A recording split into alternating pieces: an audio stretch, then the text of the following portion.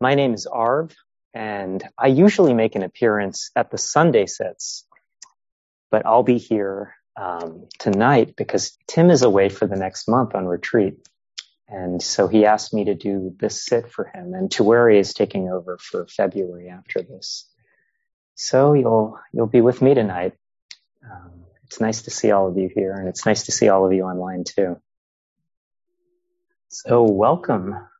So we're continuing our month, or 3 months really, on taking refuge in the Buddha, the Dhamma, and the Sangha. And so what I wanted to focus on today was bringing the act of taking refuge a little bit into our daily life.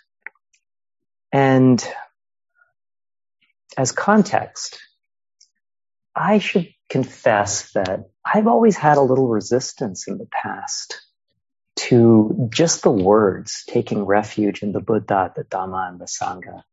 I talked a little bit about this 2 Sundays ago for the few of those who are there who I could see here.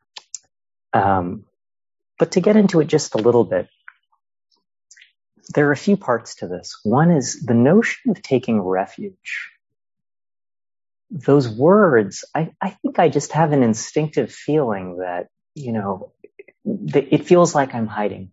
And I feel like this practice is something where my energy is about coming out. My energy is about really sort of exposing myself to whatever I'm really going through.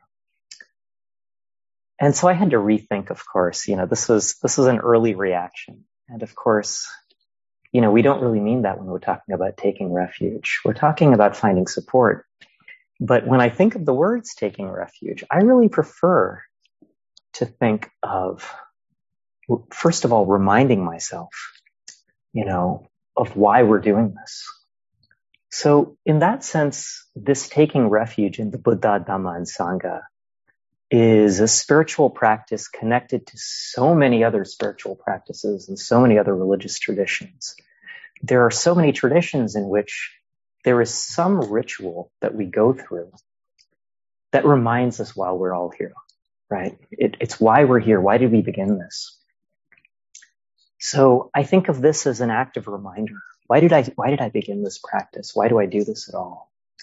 That's what taking refuge is to me now. And that's why we do it at the beginning of every year, right? It's part of ceremony. We're trying to renew our energy for this. Why did we come into this? It's also about finding support and resources to continue along the path. And that's a bit of what I want to speak about today. What do we need resourcing for? Why do we need these reminders of what the path is about? So we do this because the path can be hard. And I'm going to talk about 3 different, so the way I'm going to structure this, sometimes we structure this as like taking refuge in the Buddha. We're going to talk about that. The Dhamma, we're going to talk about that. The Sangha, we're going to talk about that. I'm instead going to structure the talk today on some of the things that we can encounter along the path and ways that we can use this act of taking refuge, of reminding ourselves of why we're here, of resourcing ourselves with the Buddha, Dhamma, and Sangha to kind of get over those humps, to keep ourselves going. So one whole category of these things is life's hardships, right? External events, things that happen to us that can throw us off the path. So what happens when life gets hard? Right? So take a moment even, just feel into how we react. Maybe you're going through something right now that's hard. Maybe you can remember a time when life threw challenges. What happens to your practice? What happens to your path? We can react in a variety of different ways, but what often happens to me is I get swept away, at least in the moment, by stories in my mind, right? The stories can be really powerful at hard moments. And I don't know, have you ever found that you meditate less sometimes at times when you need it more? I find this all the time. I actually, very early in my practice, I remember there was a guru who was advising me. So I was in grad school at the time. It was a really particularly difficult and busy year of grad school. And this guru was like, well, if it's really busy, you should spend an hour every day in meditation. And I was like, there is no way I have an hour to spend in meditation right now. And he tried to convince me that if I spent that hour, it would actually just make the rest of my day easier and I would actually get more done. But I was like, no, I'm not going to do this. It just feels too hard. And this was a long time ago, and it took many years for me to realize that he was probably right. It probably would have actually helped me. And I'm not asking anyone to spend an hour, but even 15 minutes, right? That can really help orient us. And yet, I still find that it's sometimes the hardest thing to do, to sort of stick with this path when things become hard. And it can be busyness in our lives, but it can also be something of real emotional charge, emotional content that really pushes us and tells us a story. We can feel under-resourced when life brings hardships. We can just feel tired, exhausted. We don't have the energy to continue with this kind of practice. Or sometimes it can affect our whole mood. We can become cynical. We can become less optimistic. It's harder to believe that we can come out of low spots and that this path can even help us, right? So what helps? What can we do in these kinds of moments? So one thing we can do, and this is taking refuge in the Sangha. We can see who else is with us on this path, right?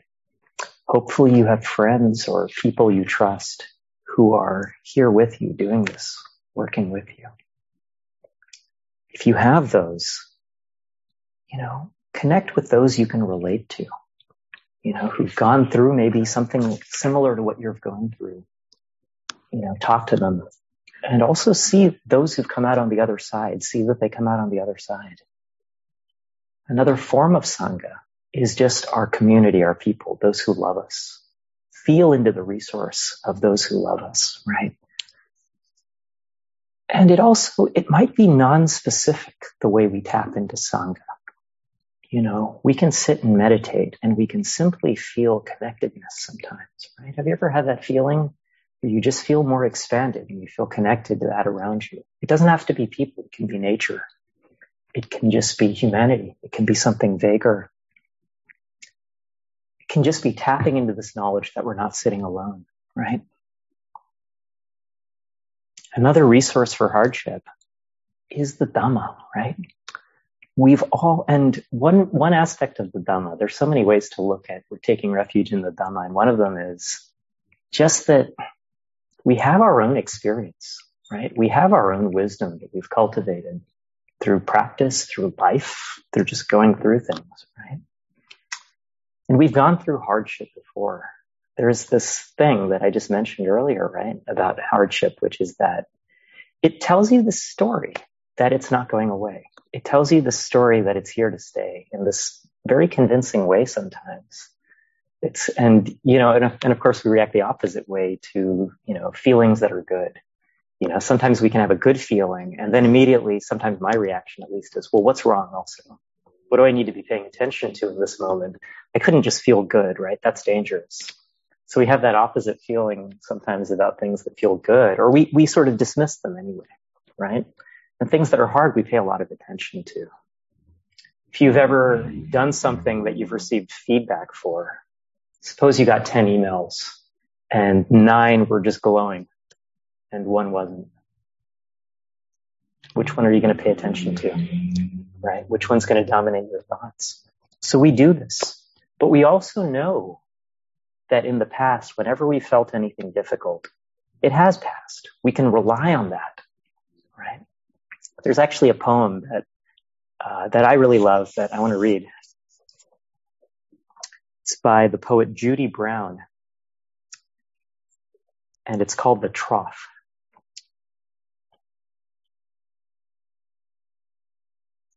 There is a trough in waves, a low spot, where the horizon disappears and only sky and water are our company. And there we lose our way unless we rest, knowing the wave will bring us to its crest again. There we may drown if we let fear hold us in its grip and shake us side to side and leave us flailing, torn, disoriented.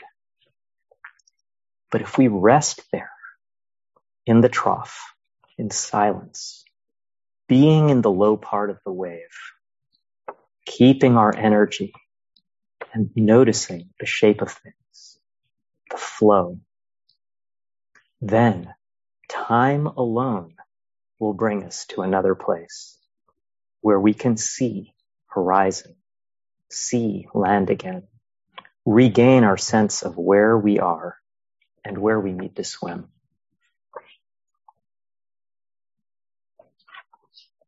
Yeah, so this is the Dhamma, right? You know this. And I love this point about time, right? Sometimes all we have to do is wait. So, another piece of Dhamma. This is kind of me personally. I often turn to the advice of Pema Chodron. I'm sure several of you are familiar with her work. She has this one book I love, which is When Things Fall Apart. And this is a quote from that book.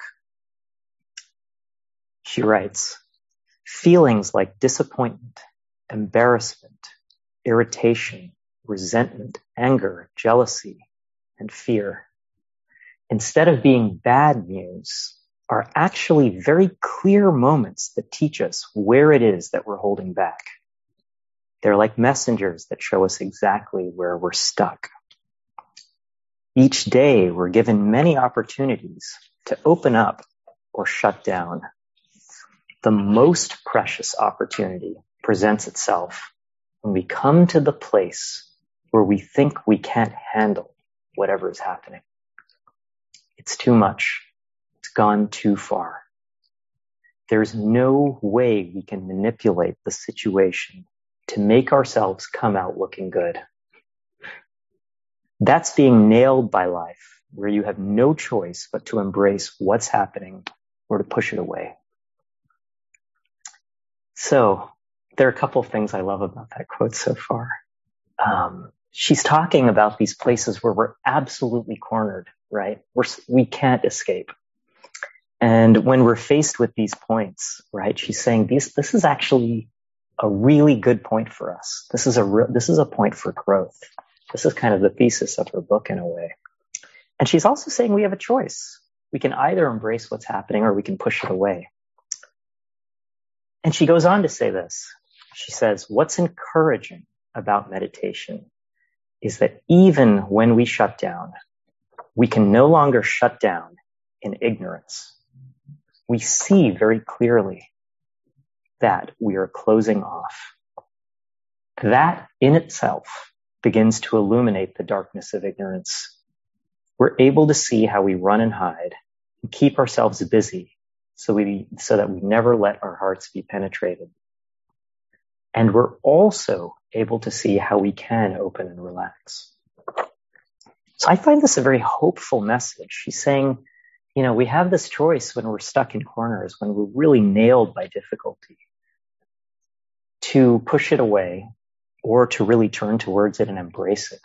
And she's saying, even if we push it away, even if that's the choice we make, even if we don't feel like we have a choice and we have no choice but to push it away, we're still all right. We've still learned something from this, just if we can observe that we're there. If we can just see that this is what's happened. We came to this corner and then we said, no, we pushed it away, right? This brings us closer to a moment when we could potentially embrace it. We're just getting closer, right? So I find that a really hopeful message. So I want to talk about two other categories of challenge that we can meet in our path. And the first is doubt. So there are several kinds of doubt. We often are doubting ourselves, right? Am I really meditating? Am I just a fraud sitting here? How many of us have had that thought? Right? Or this mindfulness isn't working, right? It's just not, this isn't catching. It's not working for me. Am I going in the right direction? Maybe a big picture thing, right? Like, where am I headed with all this? What's going on? So these are very alive in me. So what helps here? Well, I'm going to start by talking about refuge in the Buddha. And there is an irony to this, because I had a lot of doubt for a long time that I could take refuge in the Buddha in particular. I had some resistance again to this idea, because the idea of taking refuge in a historical figure challenged me for a long time, because it feels a little like reverence. And I'm a little again, I just have a hard time with reverence of a human, you know. So that was a hard way for me to personally take refuge in the Buddha. I talked a bunch about this a week and a half ago, so I'm not going to belabor this point. But there are a few other ways in which refuge in the Buddha really shows up for me. Sometimes it's in stories. So I'm going to tell, so there's the particular story in the Buddha's life of Mara, right? This is one that comes up a lot. So Mara is this figure who shows up all the time in Buddha's progression, pre-enlightenment, before his moment of enlightenment. Mara is throwing all kinds of challenges in the Buddha's path, right? You know, and it's all in an attempt to thwart him from enlightenment, or this is what it seems like, you know, or to challenge or test him. There are temptations, right? You know, Mara really wants him to, you know, be a rich businessman at some point. And he throws, like, you know, temptations of lust at him in an attempt to move him off the path. I think there's a sea of arrows. You know, there are arrows being thrown at the Buddha by Mara, and you know, the Buddha meets each of these challenges. But his greatest challenge, Mara's greatest challenge, is presented on, you know, right before the Buddha's moment of enlightenment, on his night of enlightenment. And he approaches the Buddha and he says, "Who do you think you are? Who do you think you are trying to do this thing, this being enlightened?" You know, and, you know, we can all touch on this kind of self-doubt, right? Who are we to do this and really think we can get all of these benefits from it? Who are we to get enlightenment, right? How can that be something available to us? So this is self-doubt. And how does the Buddha deal with Mara? This is what I really like about the story here. So, you know, on the night of enlightenment, you know, the Buddha touches the earth and receives confirmation that, you know, he really is worthy of this. But it's later on that I really like. So Mara keeps showing up in the Buddha stories. Like, you know, the Buddha will go and he'll invite a bunch of disciples for tea. And Mara will show up and come in through the back, kind of noisy and boisterous. And, you know, there's a story where his attendant, Ananda, gets really nervous and like tries to say, "Hey, you really shouldn't be here. Remember the part you played in trying to knock the Buddha off his path? You know, that wasn't very cool. And, you know, I don't think the Buddha really wants to see you." And Mara's like, "Are you saying the Buddha has enemies?" And Ananda's like, "Oh, wait, I can't. No, I wasn't saying that." And anyway, Mara gets his way in. And when he comes near the Buddha, inevitably in these stories, the Buddha is like, "Mara, come, sit, have some tea." He really turns to Mara. He turns to this representation of self-doubt. He faces Mara and he invites Mara for tea, right? I love that story, you know. It invites us when we see doubt. You know, we don't give in to it, right? You know, we don't let Mara have his way and thwart us from the path. So we're showing a little backbone here to Mara. But neither do we push Mara away, right? The thing this story tells me, right, is we don't become hard on ourselves for feeling the doubt. We don't push it away. We welcome it, right? We sit with it. We befriend it. And this is advice we learn in the Dhamma for all of our challenges, right? Can we befriend them? So this story of the Buddha in particular, I find it a really nice reminder of how we can deal with doubt. We recognize it. Oh, okay, here's doubt. It's come. I don't feel worthy of this. I don't think I'm actually meditating as I'm sitting here. Here we go. All right, let's welcome this feeling in. Let's feel it in our body. And let's befriend it. Sometimes that even means asking the feeling, asking the doubt, why it's there. What are you here for? What have you come to do? Sometimes it's just sort of letting it sit aside if it's really insistent on its message and saying, all right, you're welcome to sit here, but I'm not going to give you the microphone. I'm going to put you to the side and focus on what I need to focus on. That's another tactic. So another thing that I find helping in the image of the Buddha or refuge in the Buddha when it comes to doubt.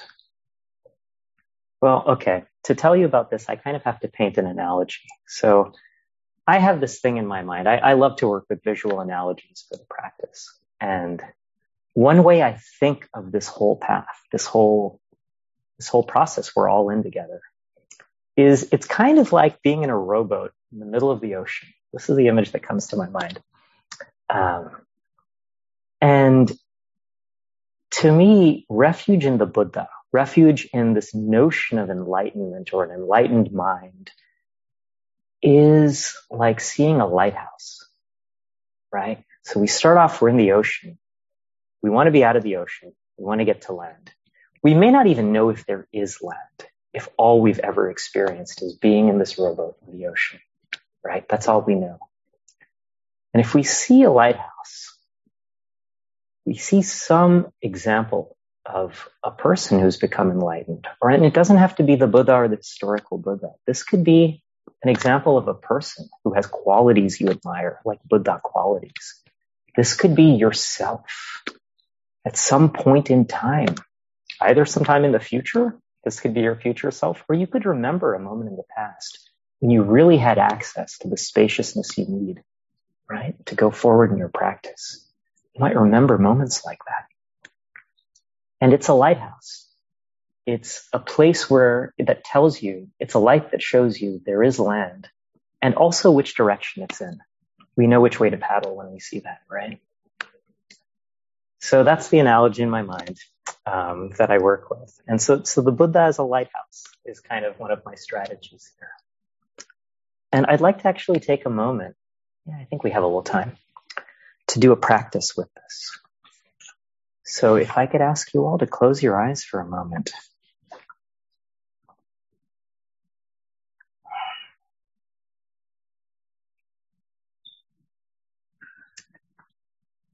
The invitation is to bring to mind an image of someone who is awake,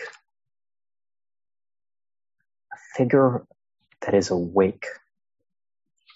Could be an enlightened being or just a person who is fully alive and present. You could also bring to mind a memory of yourself at a point in time when you felt fully alive and present.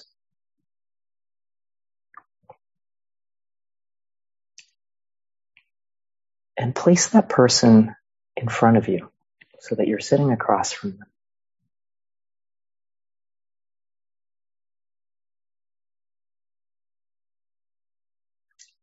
And just let yourself feel this energy of aliveness.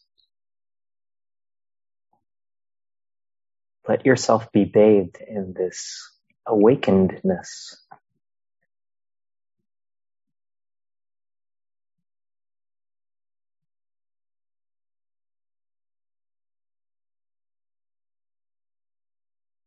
What does it feel like to be in the presence of someone fully awake?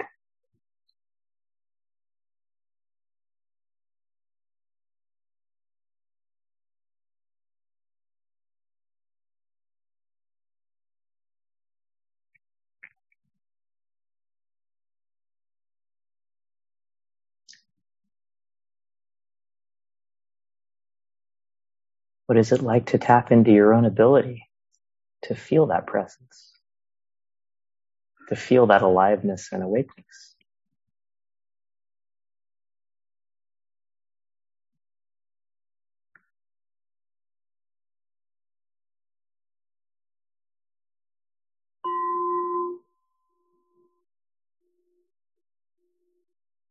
All right. Yeah, so just being in the presence of that kind of awakeness, whether it's something we feel we're currently capable of, if we can remember it or we can remember an image of it, it can really help. We can bathe in that. So then the last point, we talked about external hardships and doubt. I want to also note that mindfulness itself is hard, right? Sometimes the challenge of the path is the path. So there's that line in the poem I recited, or the reflections I recited during our meditation. It's kind of a startling line. It's what Ajahn Chah says, right? I recited this poem and it goes, do not try to become anything. Do not make yourself into anything. Do not be a meditator. Do not become enlightened. When you sit, let it be. When you walk, let it be. Grasp at nothing, resist nothing. But then there's this last line, which is kind of a little startling, right? We've been hearing this. We're internalizing this message of letting things be. And then he says, if you haven't wept deeply, you haven't begun to meditate, right? Someone told me that line early in my practice in this lineage, and it was like a splash of cold water. And I don't know if we should take it so literally as you haven't begun to meditate, right? We're all here meditating. We should believe that we are, and it's true that we have been. But there's this point to be made. It really stuck with me when I heard this. I was like, oh, because at the point when I heard that, I had never started crying in the middle of a meditation. My meditations, this is pretty early on in this mindfulness practice for me. And at that point, I had only had these pretty rosy experiences. It had felt really good when I'd started meditating. It felt like release. It started off all roses for me. And hearing that, I was like, oh, wow, I have a long way to go. But there's something in there, right? There's a point that we often come to in this practice where it becomes very hard, where we become in touch with these things inside us that are difficult, right?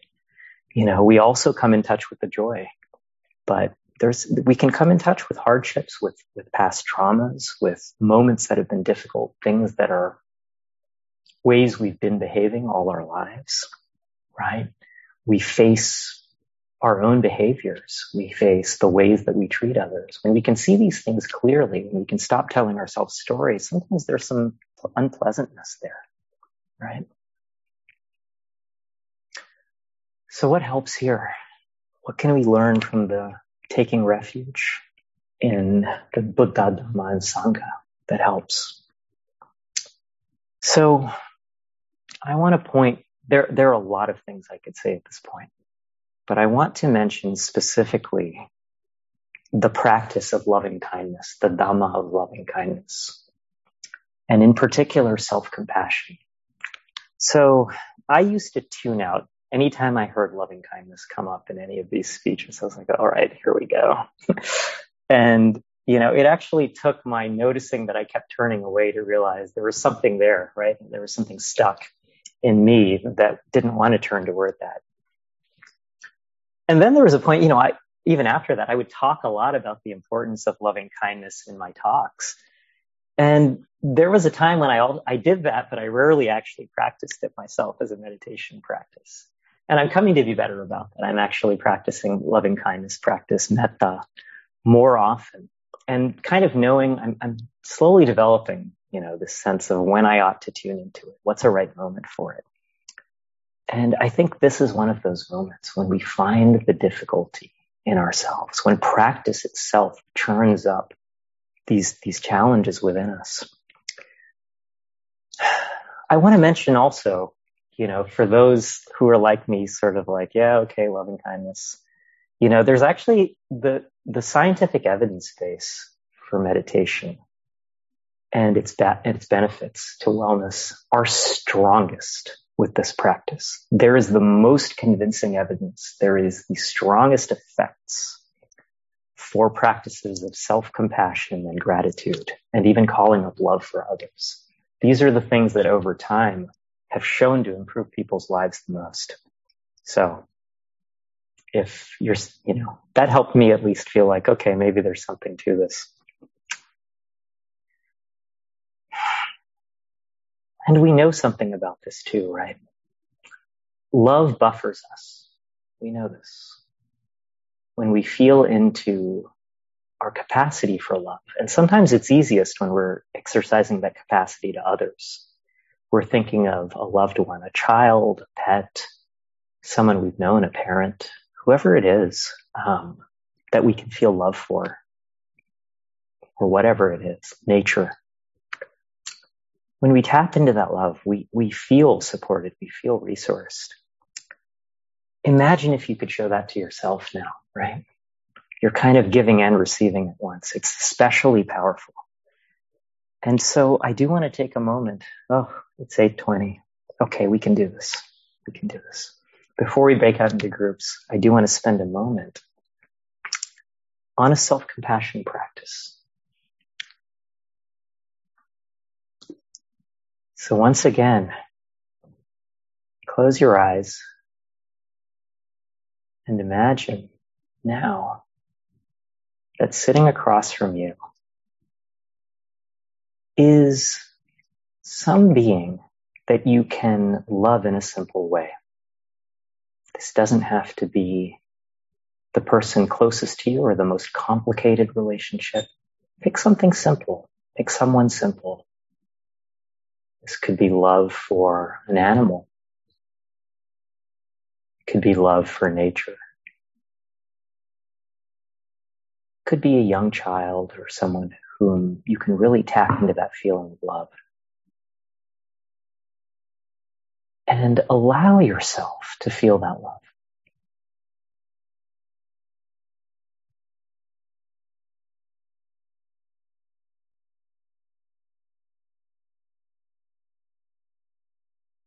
There's a feeling of warmth.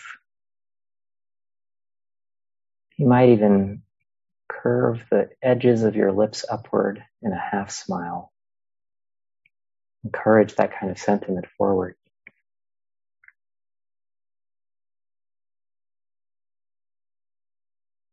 Feel the feelings of that love. There's a softness, there's a spaciousness sometimes.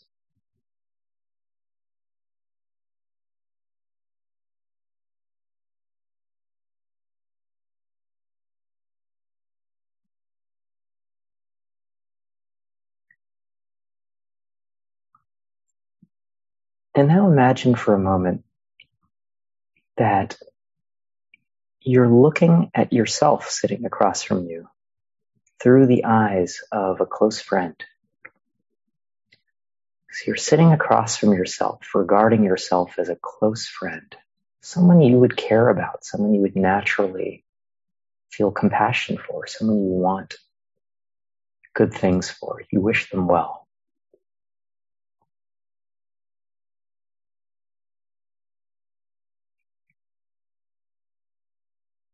And imagine wishing that person love, compassion for their hardships.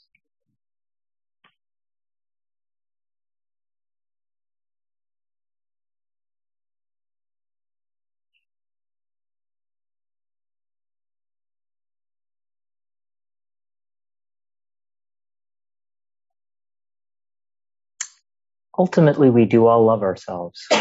And if we can see ourselves as a separate being, the way we would treat someone who are like us, it can help to bring out this feeling of compassion.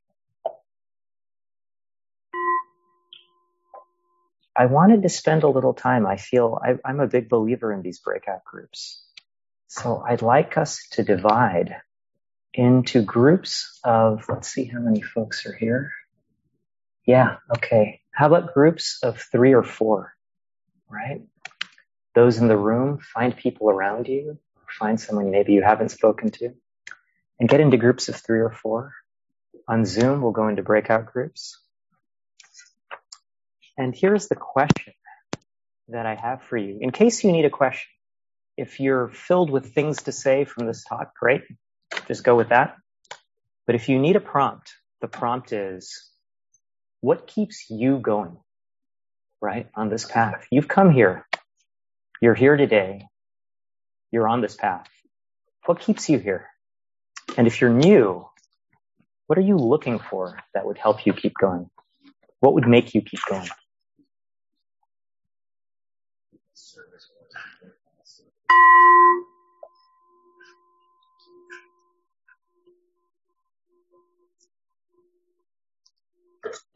So I'll just let everyone return to their seats who's here in person. All right, so we have time now for questions. And I wanted to open it up. Let's start with the folks online. So this is for questions or comments, anything anyone wanted to share coming out of either the groups or the talk. Of course, if you're talking about something from the group, just being mindful to keep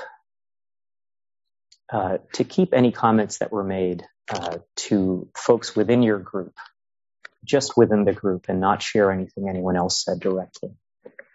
Okay, I see Matt Bailey. Yeah. Hey, Arthur. Hey, Matt. It's a little echoey. Is it better now? It's a little echoey, but I think I can manage. I have to mute myself. Thanks. I had a question for you. So I think this was from the quote. I think it was from Things Fall Apart about, you can turn towards the thing or you can turn away from it. But once you've kind of, started this practice, I guess, even when you turn away, you're doing that, and it's kind of different than it was before you started. And that really resonated with me. And I've noticed that a lot as I've been doing this practice for a little while.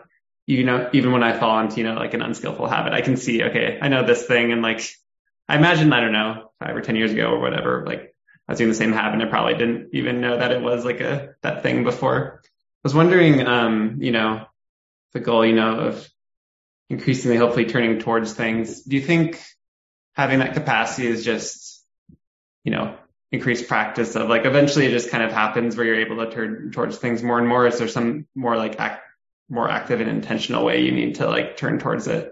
So anything I thought on that? Yeah, that's a great question. So I can speak to things I've been told and a little bit from my experience. It is a matter of opening more and more to your experience with practice. When I started doing this practice, for me, it was breath. Just breathe. And that was hard enough to pay attention to, and we expand the body. We expand to thoughts and emotions. We sit on retreat, right? There's sitting here in Sangha. There's sitting in personal practice. There are times when we can spend even more time and we can go deeper, right? We can go for day-long retreats, weekend retreats, week-long retreats. At some point in our lives, depending on our obligations, maybe month-long retreats, right? As we get to still ourselves more, and we still ourselves by both prolonged practice, right? Those multi-day practices, and also just by sitting with this longer and longer, right? If you have a daily practice and you're doing this every day, it's not a straight path up. You'll have moments where you feel, months, weeks sometimes, that you feel less mindful, like things are going down. But over the course of time, right, things are sort of gradually, you're able to still yourself more. You're able to access more of your experience. When you sit, as soon as you close your eyes, you're able to tap in a little bit deeper. So we do come to the fullness of our experience through both repeated practice. I've heard people say that everything you do, everything you need in this practice can be accessed through the body alone, right? Just staying with the body, everything comes. Your emotions come, everything to work with is there. And then I've heard people say that it really helps them to turn directly to the emotional body, to turn directly to thoughts, to access even more subtle layers of our experience. sense of your own vitality, sense of what, keeps you alive. Another whole dimension to expanding practice is connectedness. Accessing our connection to other people, accessing our connection to something larger. And that could be sort of a common mission for humanity. It could be the earth and nature. So there are these dimensions in which we can grow outward with practice over time. And as we do this, we're ultimately accessing different parts of ourself, right? And sort of in the nature of Pema Chodron's book, we are becoming intimate with, we're becoming familiar with all these parts of ourselves, all these dimensions to existence, to reality, to our own internal reality. Yeah, and ultimately making peace with all of that. That's her goal, right? Yeah. Does that come at your question? Yeah, definitely. Thank you. Yeah.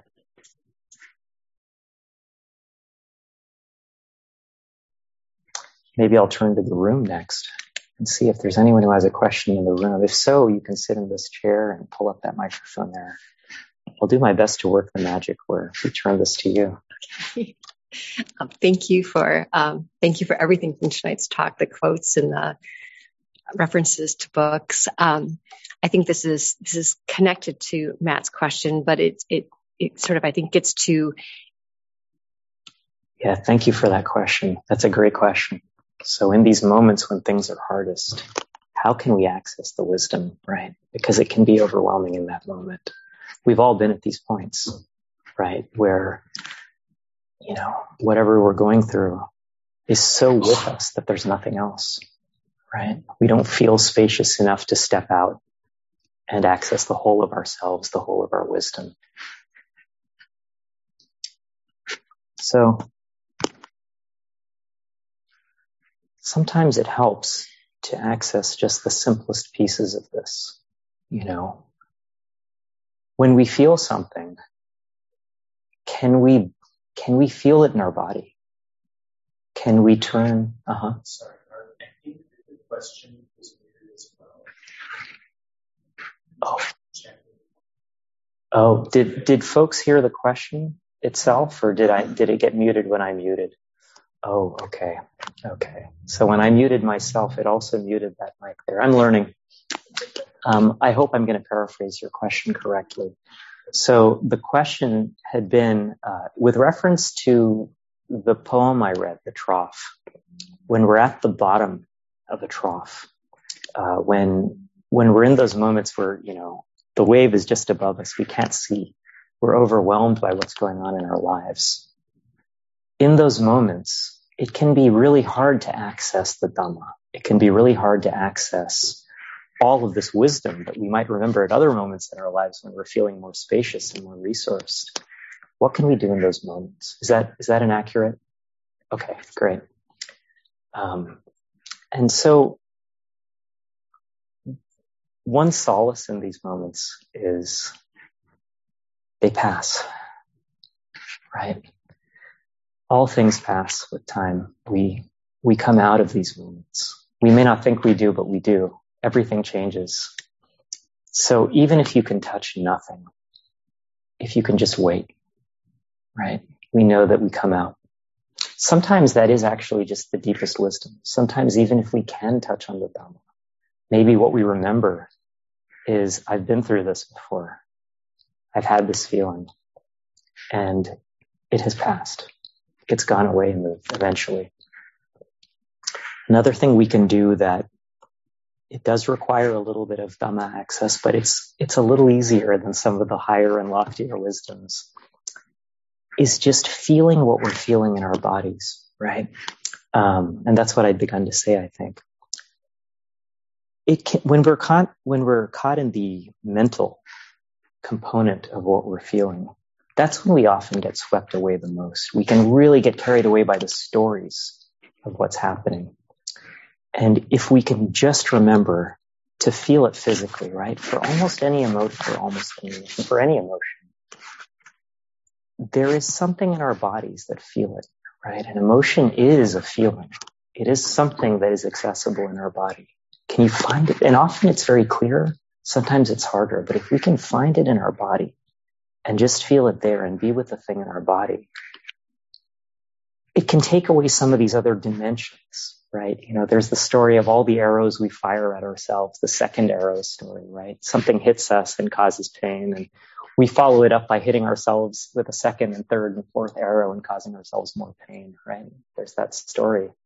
If we can stop ourselves from throwing those second and third and fourth arrows by just not getting carried in those stories, sometimes we gain access there, right?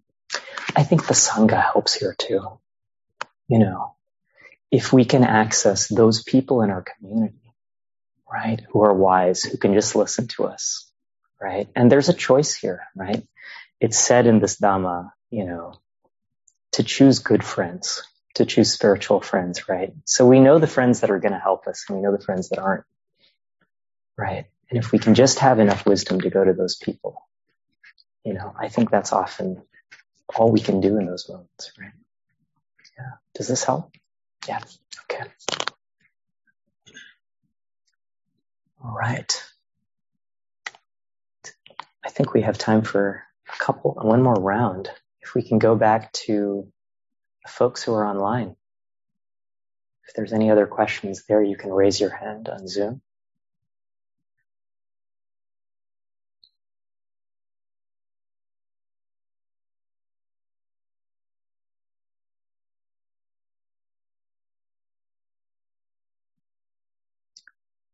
Is there any other question in the room?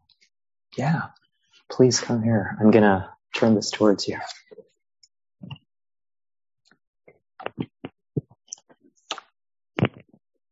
Hi. Hi. Can everyone hear me online? Okay, cool. So when you mentioned embracing the difficult feelings, I have to imagine there's some nuance there, right? Because when you say the Buddha embraced, what was his name? Mara? Mara. Mm-hmm. He didn't embrace him by saying, oh, you're doubting me? You're right. Like, you didn't embrace the doubt, right? He didn't right. play into it. And likewise, you probably wouldn't suggest someone embrace resistance, right? There's sort of a paradox there, right? Mm. So what is that nuance? What is that subtlety? And my understanding, and correct me if I'm wrong, with my way of reasoning, it is that maybe there's a difference between the sensation around. There's a pain, there's a fear, yeah, and you just observe that versus participating. Yeah, but that's just my theory. I want to hear your perspective. Yeah, thank you. The way I would put it here, I'll turn it back to me so it's not always pointing at you.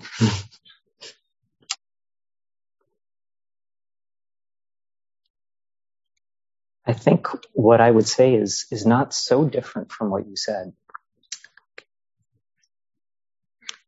When we talk about what we're embracing the fact that we're experiencing a certain thing, right?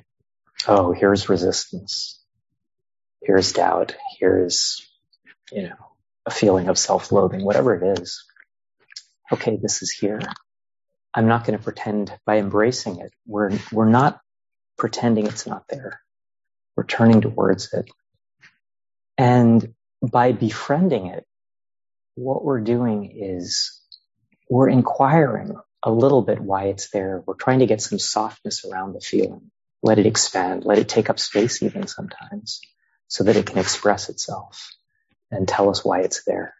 I think of these as sort of messengers sometimes, right? It's there for some reason.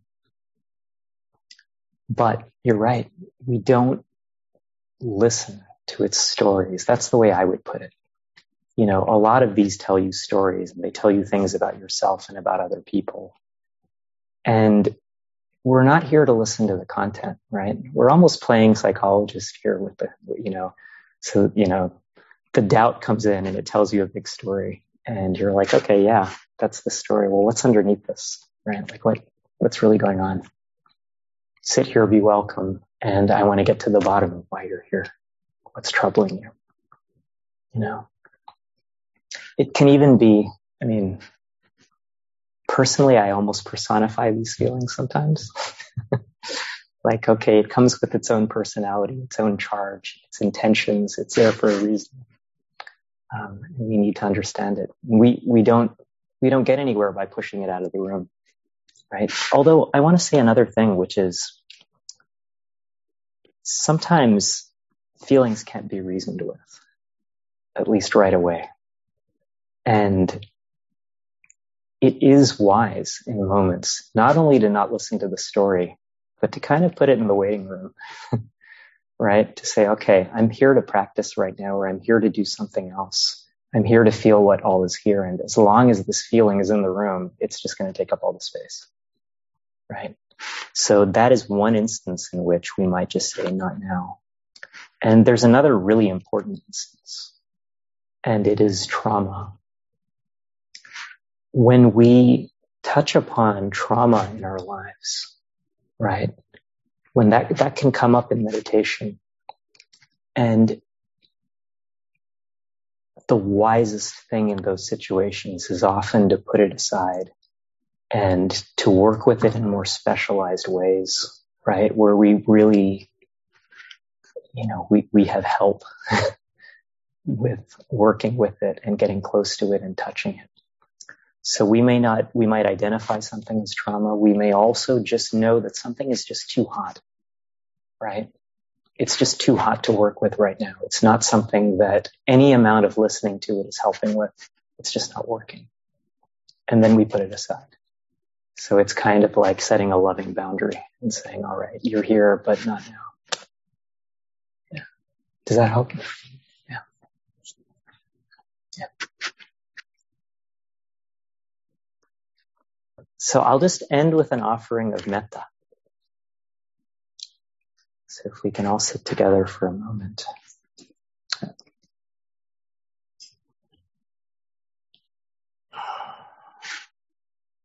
May we meet our own suffering with compassion. May we awaken to the truth of who we are.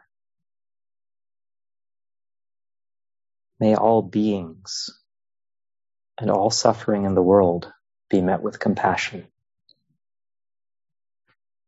And may all beings awaken to the truth of who they are.